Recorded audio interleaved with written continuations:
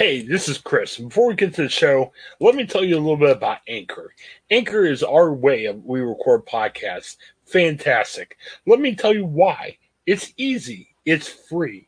There are creation tools that where you can record and edit your podcast right from your phone and your computer. Anchor will distribute your podcast for you, so it can be heard on such providers as Spotify, Apple Podcasts, and many, many more. You can make money from your podcast with no minimum listenership. It's everything you need in a podcast and so much more.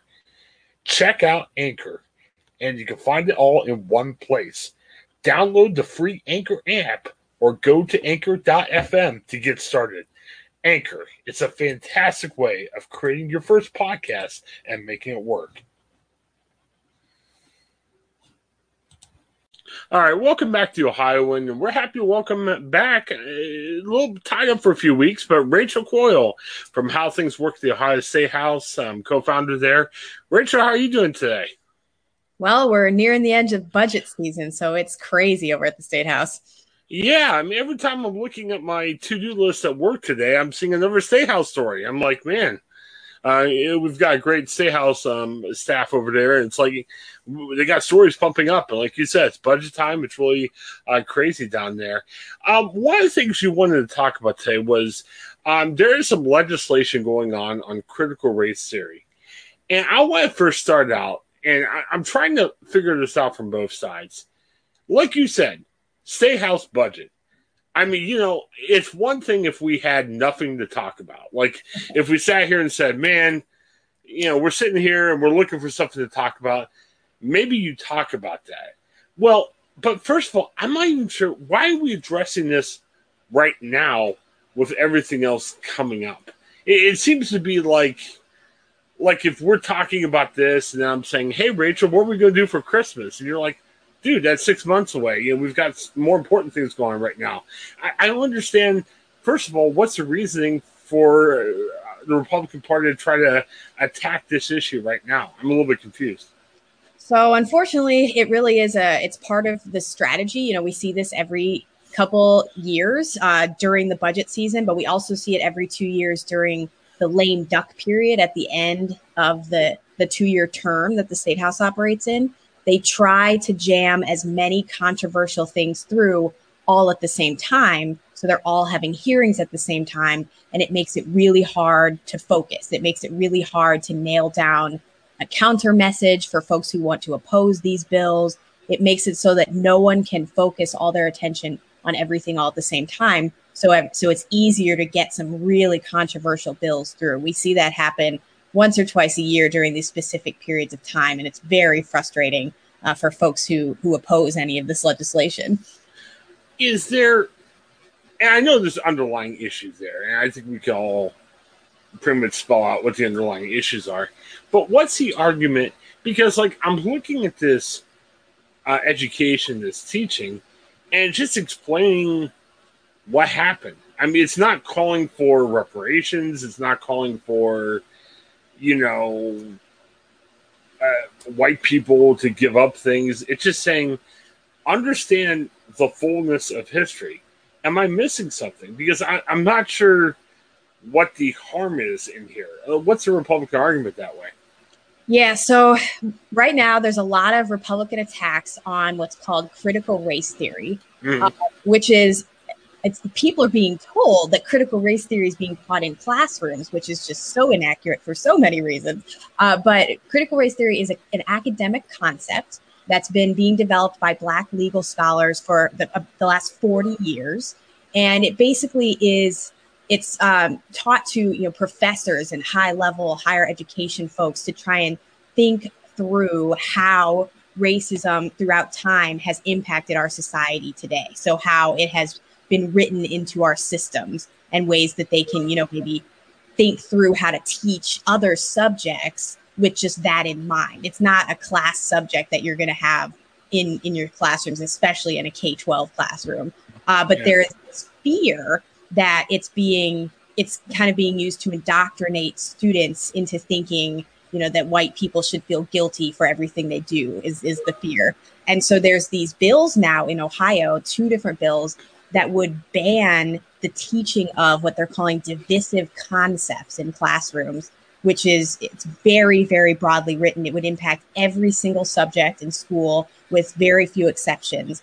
And you wouldn't be able to teach a lot of different things that are considered very important today, including, you can talk about slavery, but you couldn't talk about how slavery has impacted us today, or our systems, or how, racism still impacts society today. And it makes it so you could really only teach kind of dates and times rather than the why and the how it happened and the how we got here. It would very, very much impact all aspects of education, but especially talking about things, racism, sexism, prejudice, those topics that we really probably should be at least touching on in classrooms.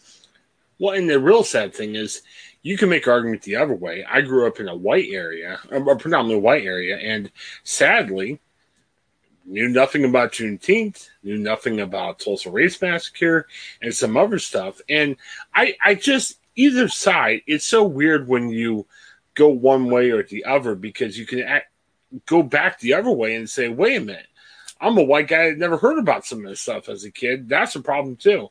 I just, it kind of makes me scratch my head a little bit. I mean, and even in, I know it's a entirely different issue, but with evolution, there was a big argument about debating that in school. Should you teach evolution? Should you teach the theory of creationism? What do you do? And it was funny. Our biology teacher came around to each table and he just said, hey, here's evolution, here's creationism, I'm done, and that's it. And it's funny how we make a big deal about, we're teaching these divisive issues, where teachers will teach what they want to teach. And it's just crazy that we're not teaching certain parts of history. History's history. And, this would be, like you said, with evolution, it would go beyond even history classes, where they could assign any student to take any point of view, any side of any issue ever. So that would be, you have to ask how broad that would go. Does that mean you can never assign a student to write about evolution or climate change or dinosaurs even, because there are people who believe that those things, are not scientifically accurate just because they don't listen to the science, or it's a religious belief? But how far would these bills expand is a really big fear that folks have, because they're written just so broadly. And it's just a shame with everything going on with the budget and everything. I mean, this should be something, if it's being discussed at all, say, hey, look, let's wait a couple months. Instead, we're trying to force it through in the slam dunk period, too. So what do you think the next step is? I know we're recording this on a Tuesday afternoon. What do you see as the next step in this debate? More discussions scheduled this week? Or? Yes, there is a hearing scheduled for both bills this week for proponent or supporter testimony. So people are going to come in and talk about why they want these bills to move forward. Usually after that, probably in a week or so, there will be a opponent testimony for folks who want these bills to not pass. And we don't know if they're going to try and pass the bills before the budget or if they're going to wait until the fall. But it's really, at this point, because the bills are starting to get hearings, this is a chance for opponents to come out and talk about them. So like you mentioned, Juneteenth, that's a perfect example of our fears about these bills, because I also didn't learn about Juneteenth in school. But even if I had learned the date of Juneteenth, it wouldn't have taught me about why it matters to know about it. And so it's really, we've been using that this past few days with the first official Juneteenth celebration to discuss how, education has to be more than just dates. There has to be a reason for teaching it, to kind of teach kids how to think critically. Yeah. And I mean, even growing up in a white school, they didn't teach some of the things that we should have taught. Mm-hmm. I've never been in a classroom, and I'm sure people are going to be like, oh, yes, you have. No, I haven't been in a classroom where a teacher said, hey, you must feel this way about this. I mean, even the whole discussion about school prayer. There's been no teachers said, no, you can't pray. And I think these things kind of get overblown to a certain weird way, where it's silly to think about that we're wasting our time debating bills like this. And it's also silly just to try to figure out, what's the point? What are we trying to do here? It doesn't seem to be helpful that we're putting bills through like this. I guess that's what I'm saying. And there's a lot of fear built into the bills because, like, they can't be in every class policing the teachers. But Right. in this bill, parents could sue if they thought their student was being, quote, indoctrinated by teachers in the classroom. And teachers could lose their jobs or they could lose their licenses. So what's going to happen is teachers are going to be too scared to even go near any of these subjects. And they're just going to avoid them altogether, which could really mean students never hear about anything involving racism, just Right. or sexism or prejudice because this teachers don't know where the line is. Wouldn't the pushback be, why are we learning about wars? I mean, whatever the war is, hey, it's sad. I mean, even wars that were justified, you could say, wow, I'm sad that X number of Americans died in this war or something. And that's opinion, and maybe Yeah. wouldn't be allowed as well, right? And so there's that other question is, how do you teach subjects without being partial at all when we're talking about something like slavery? How do you talk about slavery without saying slavery is bad and the people who did it were problematic, things like that? And again, I don't want to, throw out the racism term against people, but here's the other question too. If you're saying, I want to hear history, but I don't want to hear about this. If you're putting a label on this, like I don't want to hear about baseball, or I don't want to hear about wars or whatever, you might say, well, hey, he's anti-baseball or he's anti-war. Well, if you're throwing out hey, I don't want to hear about racism, I'm sorry. I mean, I hate to call people racist. I mean, I don't think this is the form for that, but you see what I'm saying? It's a logical next step that I don't think people are realizing they're advocating when they say, hey, we don't want to teach things about racism. Mm-hmm. And it is. We can't move forward as a society unless we talk about these things and talk about how these systems were allowed to continue for so long. And it's very disheartening to think that kids in classrooms won't be even taught to think for themselves about these issues because they'll never even know that they existed at all. What's your best advice if someone's listening and say, oh my goodness, I didn't know they were talking about that? Probably is call your local rep or senator and say, hey, get busy and, make your feelings known, right? Is that probably the best way to respond if somebody here just goes, whoa, what's going on down there? Right. Both the bills conveniently are in the same House committee, the State and Local Government Committee. So you can contact the chair. It's Scott Wiggum, and tell him basically to stop moving these bills forward. Even if he doesn't stop them forever, there needs to be, this is a huge, life-altering thing that we're thinking about doing. These bills deserve tons of time and attention, time for folks to come in and talk about their personal experiences. They should not be ramming these bills through without the public knowing they're happening. So even if you contact the committee chair and tell him to slow them down, that would be a great help. And it sounds like that would be your advice, even if someone's sitting out there going, hey, maybe it's not a bad idea, let's do that. Your thought is, no matter how you feel about the bill, positive or negative, hey, let's take some time. Sometimes the best bill is take some time. Okay. And his email is very easy to remember. It's rep01@ohiohouse.gov. So really easy one for you.